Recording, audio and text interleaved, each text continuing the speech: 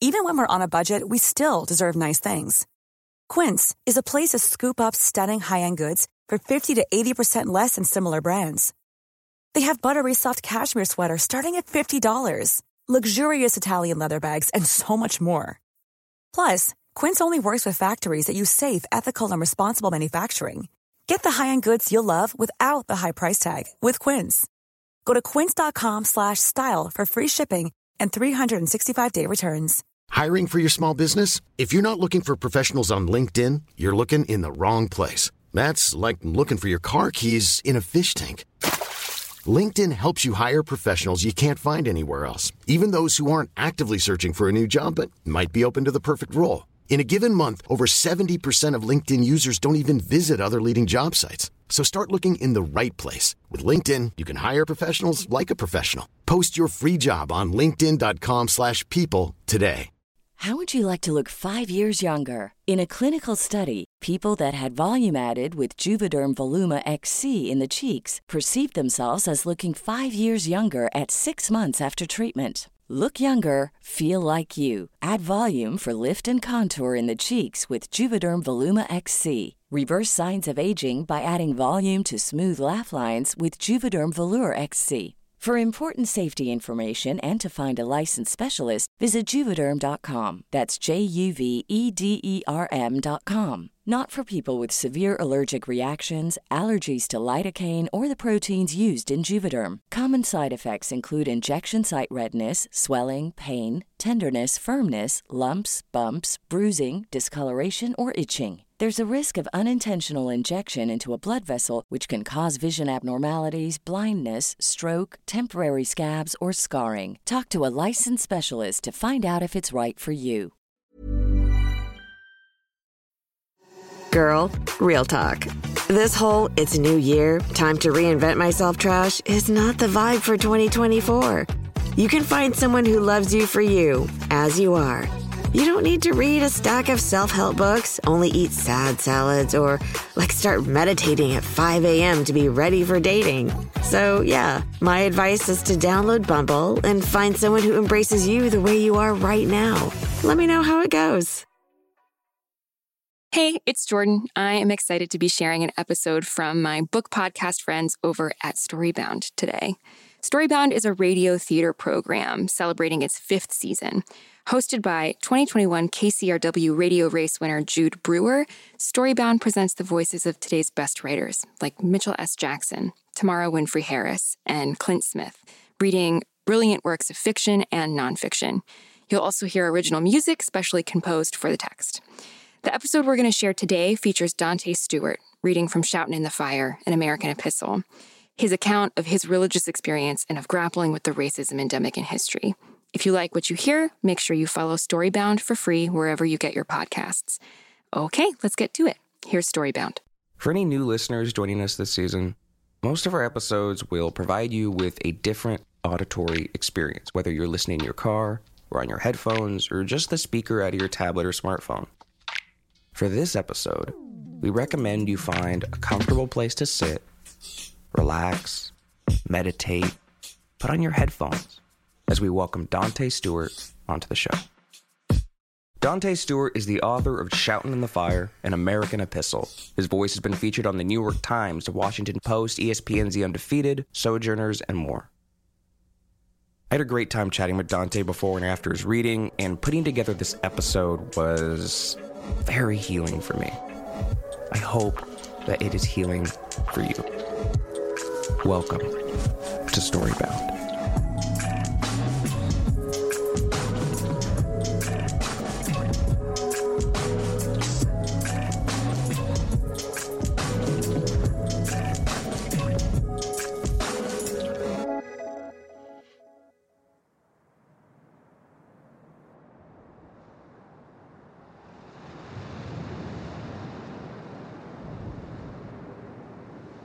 Yo, what's up, everybody? My name is Dante Stewart, and I am the author of the newly released Shoutin' in the Fire, an American Epistle.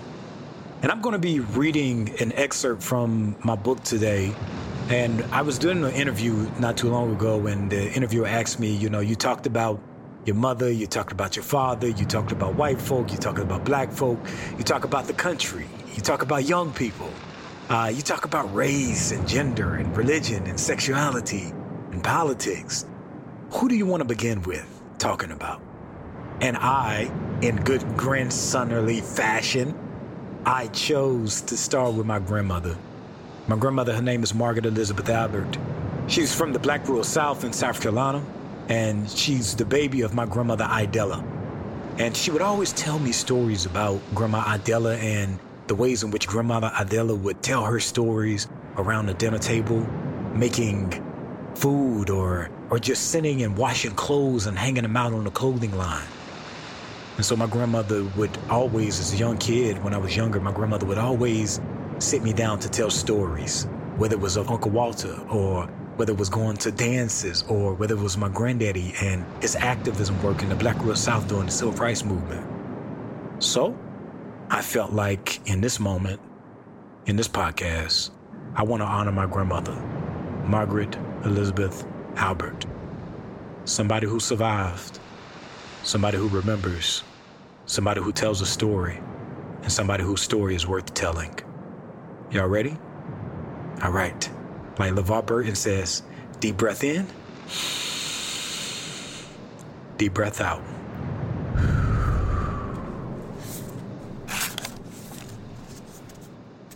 Shouting in the Fire, an American Epistle by Dante Stewart.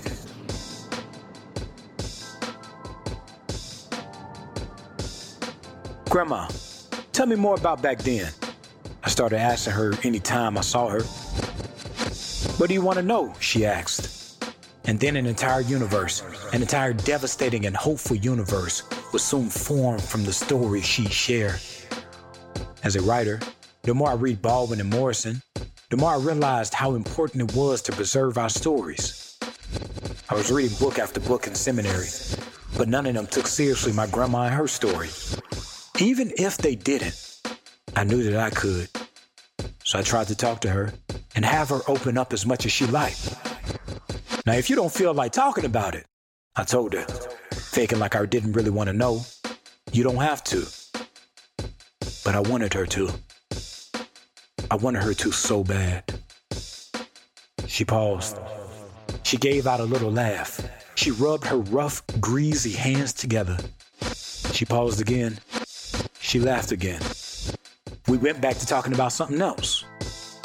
She rarely likes to talk about it, but she remembers. I could tell she kind of wanted to talk to me and kind of didn't want to talk to me. I'm going through a little bit right now, she said. You're gonna have to give me some time. I was all right with that. I could spare some time to get a story out of her. My family is full of storytellers. My mama is a storyteller. My daddy is a storyteller. My aunts are storytellers. My uncles are storytellers. They all would somehow sneak a story of some old uncle getting chased out the house with a gun, or something that would happen in church, or something about what the white man did. Between that red brick house and the white stained brick church were a lot of stories. Sometimes they were lessons I wasn't feeling. Sometimes they were dumb and irrelevant. What mattered was that they were ours. Stories really are the material that hold us together. It held us all together. It is the oxygen that keeps our bodies going and going and going. My grandmother hated going back in time, though. So she hated when I asked about stories of back then. She hated revisiting stories of trauma. I wanted to talk. She just wanted to rest and to lock it away in her mind, never to face it again, or never to let it face her. She had a right. We have been dreaming of freedom, Professor and activist Brittany Cooper writes, carving out spaces for liberation since we arrived on these shores. My grandma has been carving out space with those rough, greasy hands wherever she could.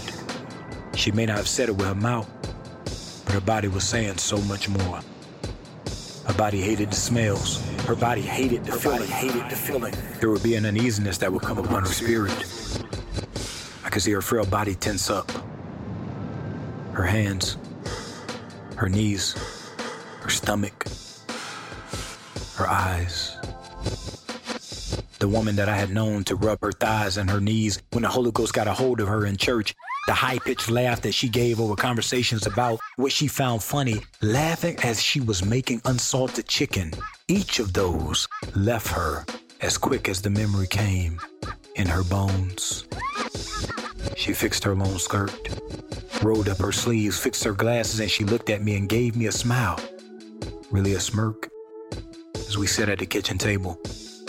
When she began telling me about that day, the March on Washington, the quote-unquote I have a dream speech, her body was not bent anymore. It was upright, erected as a pledge of love. I could see joy come over her body as she took this trip down memory lane. She was so proud then. She was so proud now. We all gathered around the television, she said.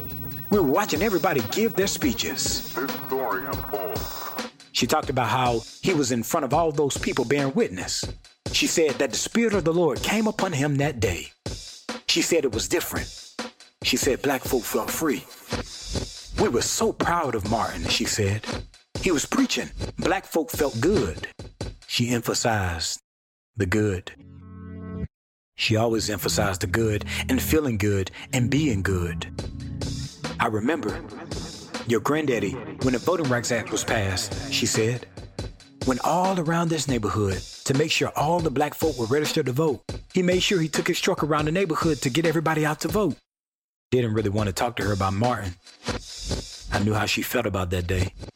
Boy, it was like the earth stood still, my daddy said when I asked him about that day as well. So I left that one alone. Grandma, you got to tell me about them white folk. I wasn't really looking for history events, but the emotions, the wars, the wound. What was it like to live around white people back then, I said. But her body bent over again, curling up under the weights. She didn't want to talk about it. Again. Okay, that's fine, I said. Maybe another time.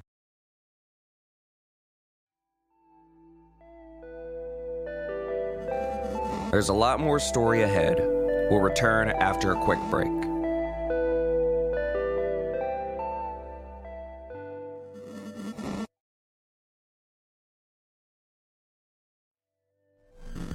You are listening to Storybound with Dante Stewart, reading from his book, Shoutin' in the Fire, An American Epistle. And now we return from our break. I kept trying to get something to take back with me. She kept trying to get somewhere safe. Both of us were trying to move beyond what white people did to us. Life was so much more than the terrible things that they had imagined or actually accomplished, or what we tried to forget. Both of us knew what was true of us.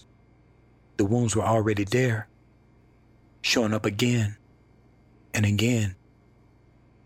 In our hands, in our feet, in our stomachs, in our bones, in our body.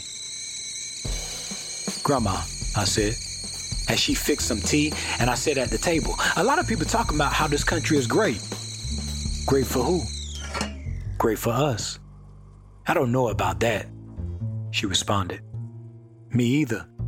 Like most black folk her age, she keeps a picture of President Obama, Michelle, Malia, and Sasha in the living room.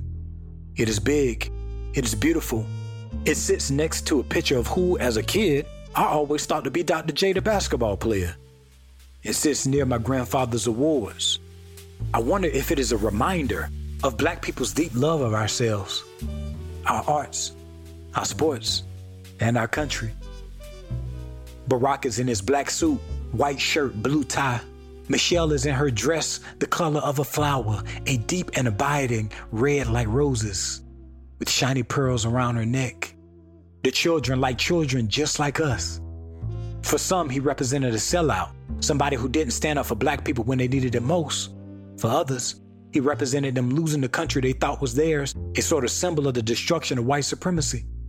Still for others, he represented our shining prince, the resurrection of black racial politics, part Martin, part Malcolm, part Sermon, part Jeremiah. Still for others, he represented just another nigga who made it out. Nothing more, nothing less. I pointed to the picture and asked her how it made her feel.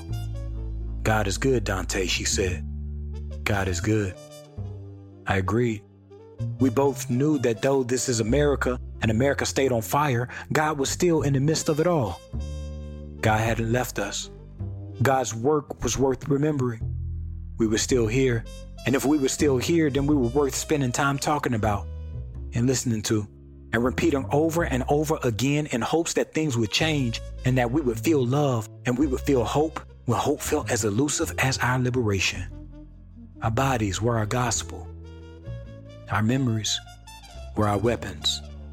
Maybe that is what makes memory so powerful. It is the unbreakable cord that binds the pains of the past to the problems of the present and the possibilities of the future. My grandmother, finding a way to be a country black feminist through her rough, greasy hands and through her old dark brown eyes, taught me that remembering is not just about remembering what happened to us. It was about remembering the story bound to her body. The kitchen was not just a kitchen. It was not just a home for pots and pans, old grease and white flour, trash cans and a half-working refrigerator. It was a sacred place, a sanctuary of survival, a place where we told our own stories. Though she never got to step foot in the pulpit as a preacher in the Pentecostal church, she was, while we were talking and sitting, God's preacher, God's voice. The God she found leaped off the pages of black Bibles into her frail black body. She found God in the singing.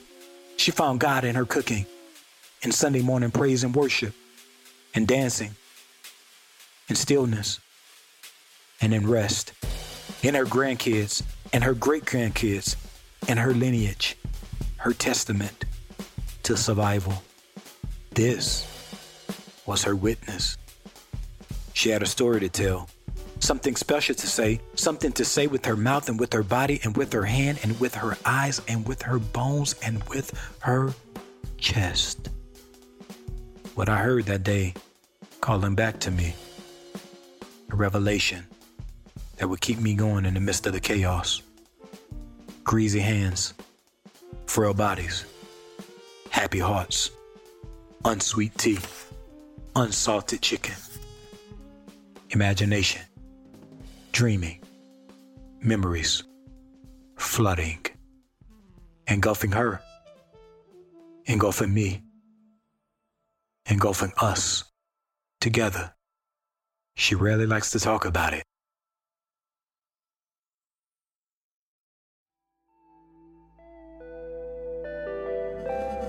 Hey, there's still more to come.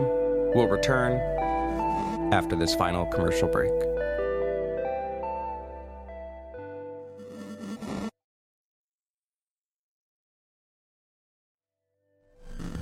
You are listening to Storybound with Dante Stewart, reading from his book Shoutin' in the Fire, An American Epistle. And now we return for our final chapter. Weeks later, I decided to do a lesson on Jesus and what it meant to remember Jesus at the school I was teaching at. By this time, the kids were familiar with my teaching style and knew that I didn't just want to teach them about the Bible, but I wanted to help them find themselves in the Bible just like my grandmother found herself and how she taught me to find myself. I wanted them to know that the Bible wasn't just a dead book, locked in history, but a living story, one that they were a part of and could shape and could see. I had made them write essays about their families and about their memories and about what they had learned, about what they wanted to change. This day, I wanted to revisit that lesson, tell them all the things that I had learned and all the things I felt I could change in my own family.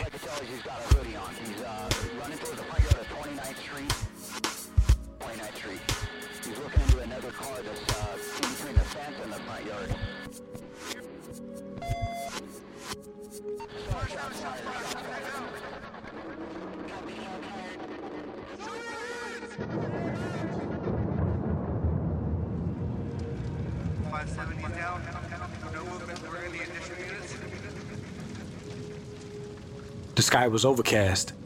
There was not the familiar breeze or the familiar sun or the familiar smells.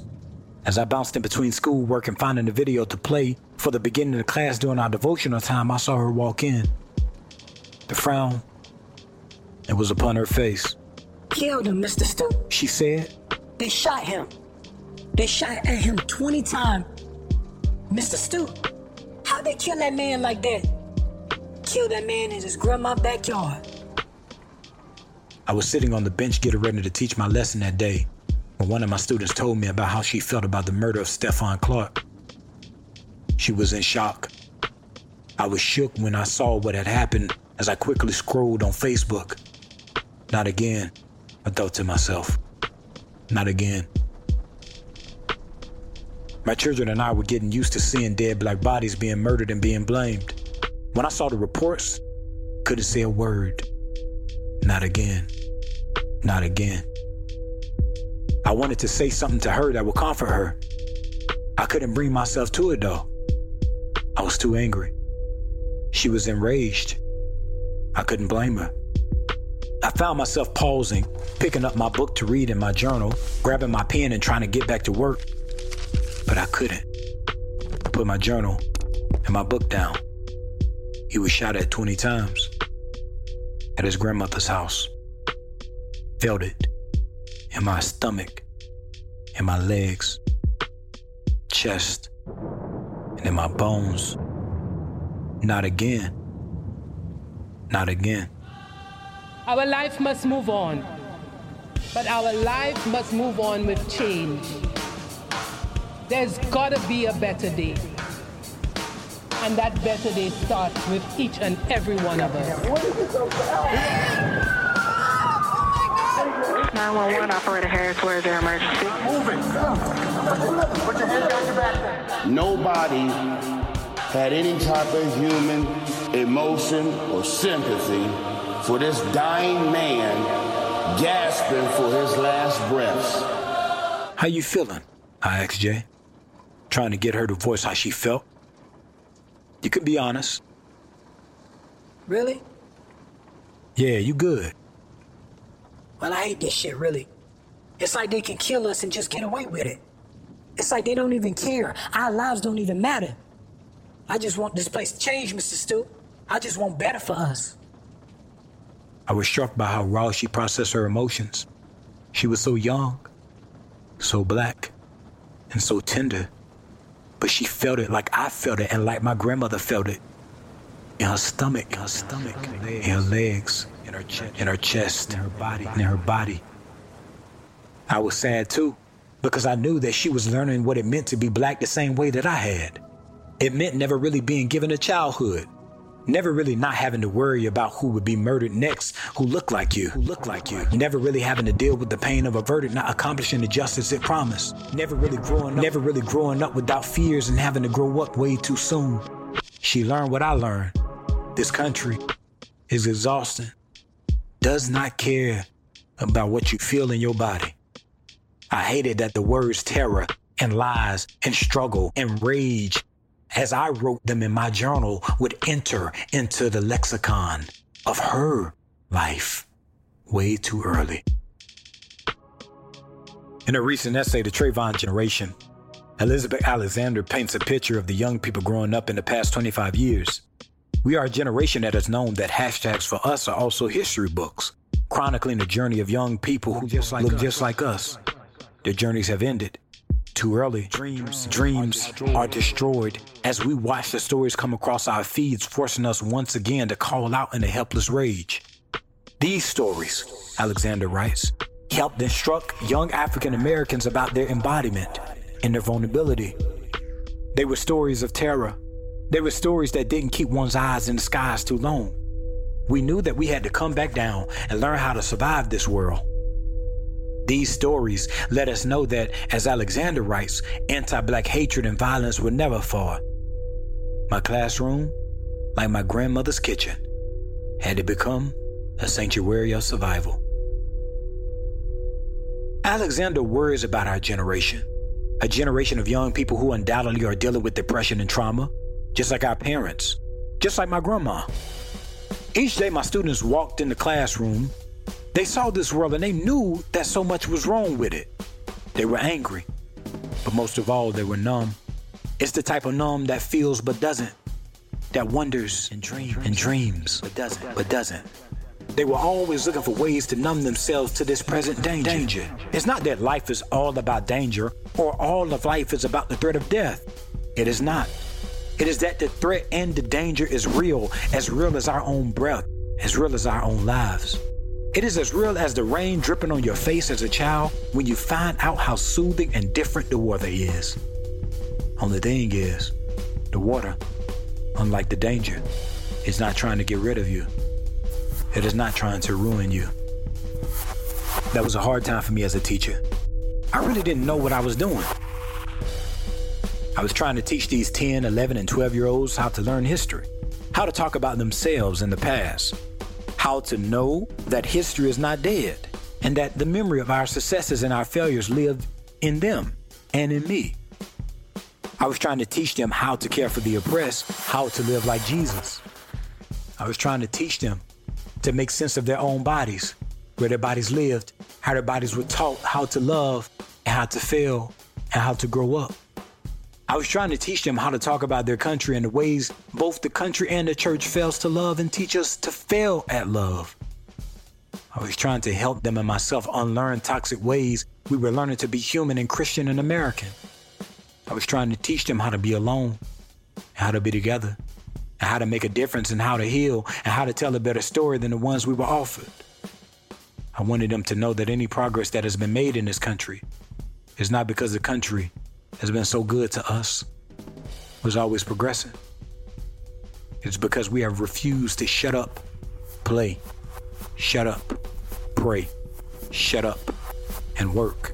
We have refused to be silent about our pain and our struggle and our dreams and our bodies. It is because we have refused to give up faith in ourselves, in God, and in the possibility of justice and liberation and healing. Black Lives Matter, as they would learn, and as I would learn, and as my grandmother would learn, was not just a rallying cry of the protest for black bodies. It was a love letter, a monument, a testimony, a hallelujah, a yes, Lord, a sermon, a dream. It was a cry to remember and to love hard and to love publicly and to love honestly and to tell the truth and to be better for all of us. I wanted better for Stefan. I wanted better for them. I wanted better for me. I wanted better for us. I wanted better for us. All of us. In her essay, The Sight of Memory, Toni Morrison writes that the act of imagination is bound up with memory. She remembers how the Mississippi River was straightened to make room for houses and for livable conditions and better crops and a better life. From time to time, the river floods over these places. She stops to examine one word: flooding. That is what is happening when the water comes crashing down the red Mississippi clay, filling up barren places, washing away the cracks. It is remembering, she writes. Remembering where it used to be. All water has perfect memory and is forever trying to get back where it was. It was trying to find its way home. Out of the imagination, Morrison writes, black people dreamed of a new world. These dreams told a story of hope of those trying to get back to where they were. They dreamed of a day where our souls, the souls of black folk, could rest with God and the ancestors. Stories of hope in the midst of despair, stories of rage in the midst of oppression, stories of power in the midst of pain, love in the midst of brutality. The rush of imagination, says Morrison, is our flooding. The question comes, what is the goal? The answer? Witness. Our bodies and our beauty and our creativity and our honesty and our failure and our dreams and our hopes, these all become witness.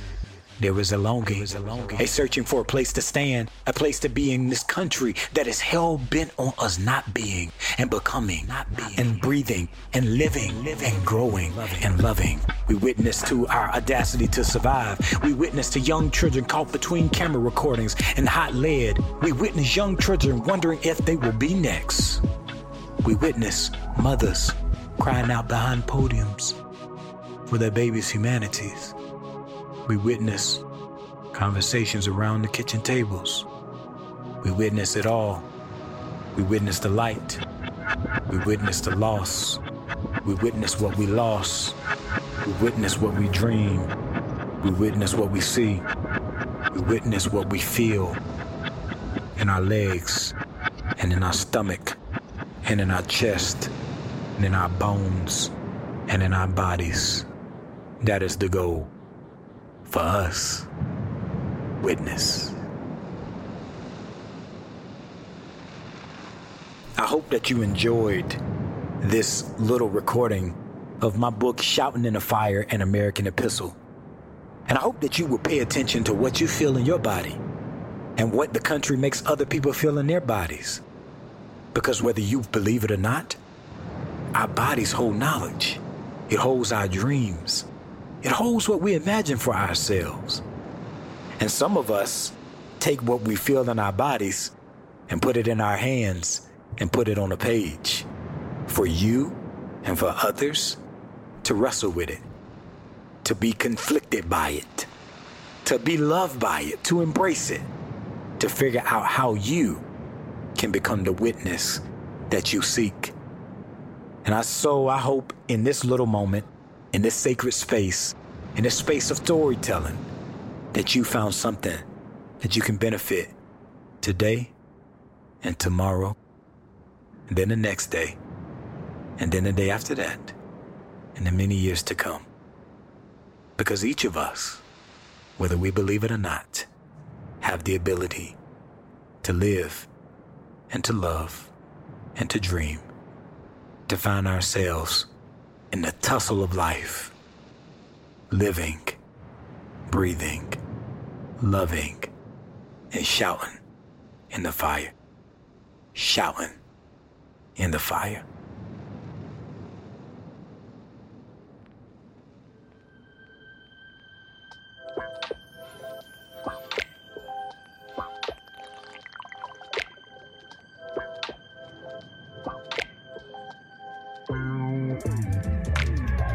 As I said at the top of this episode, I had a great time chatting with Dante before and after his reading, and staying up late these past couple weeks assembling everything with his performance was very healing for me. I hope you enjoyed this time with us, and that if you're not already, you'll subscribe to the show, share this episode with someone important to you. You could order yourself a copy of Dante's book, Shouting in the Fire, an American Epistle, available now at your favorite local bookseller. Thank you to Dante for reading. Thanks to Stephen Boriak and Elise Goldsmith-Weissman, our friends at Penguin Random House and Epidemic Sound. Production assistance by Matt Keeley, Joni Deutsch, Madison Richards, and Morgan Swift from the Podglomerate. Social media help from Sylvia Beltil. Our production coordinator is Jordan Aaron. Our mixed engineer is Tim Carplus. Editing, sound design, scoring, arranging, and hosting are done by me, Jude Brewer. Our executive producers are myself, Jeff Umbro of the Podglomerate, and Justin Alvarez of LitHub.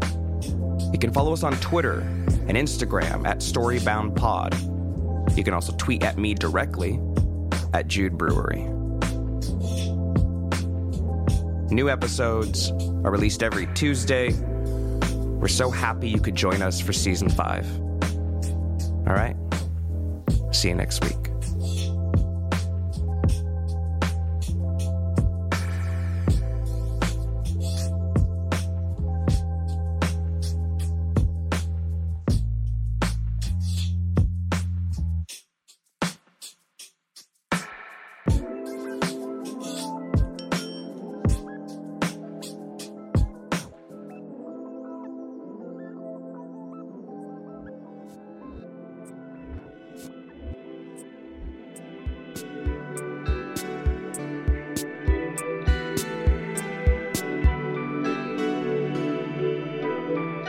The Podglomerate, a sonic universe.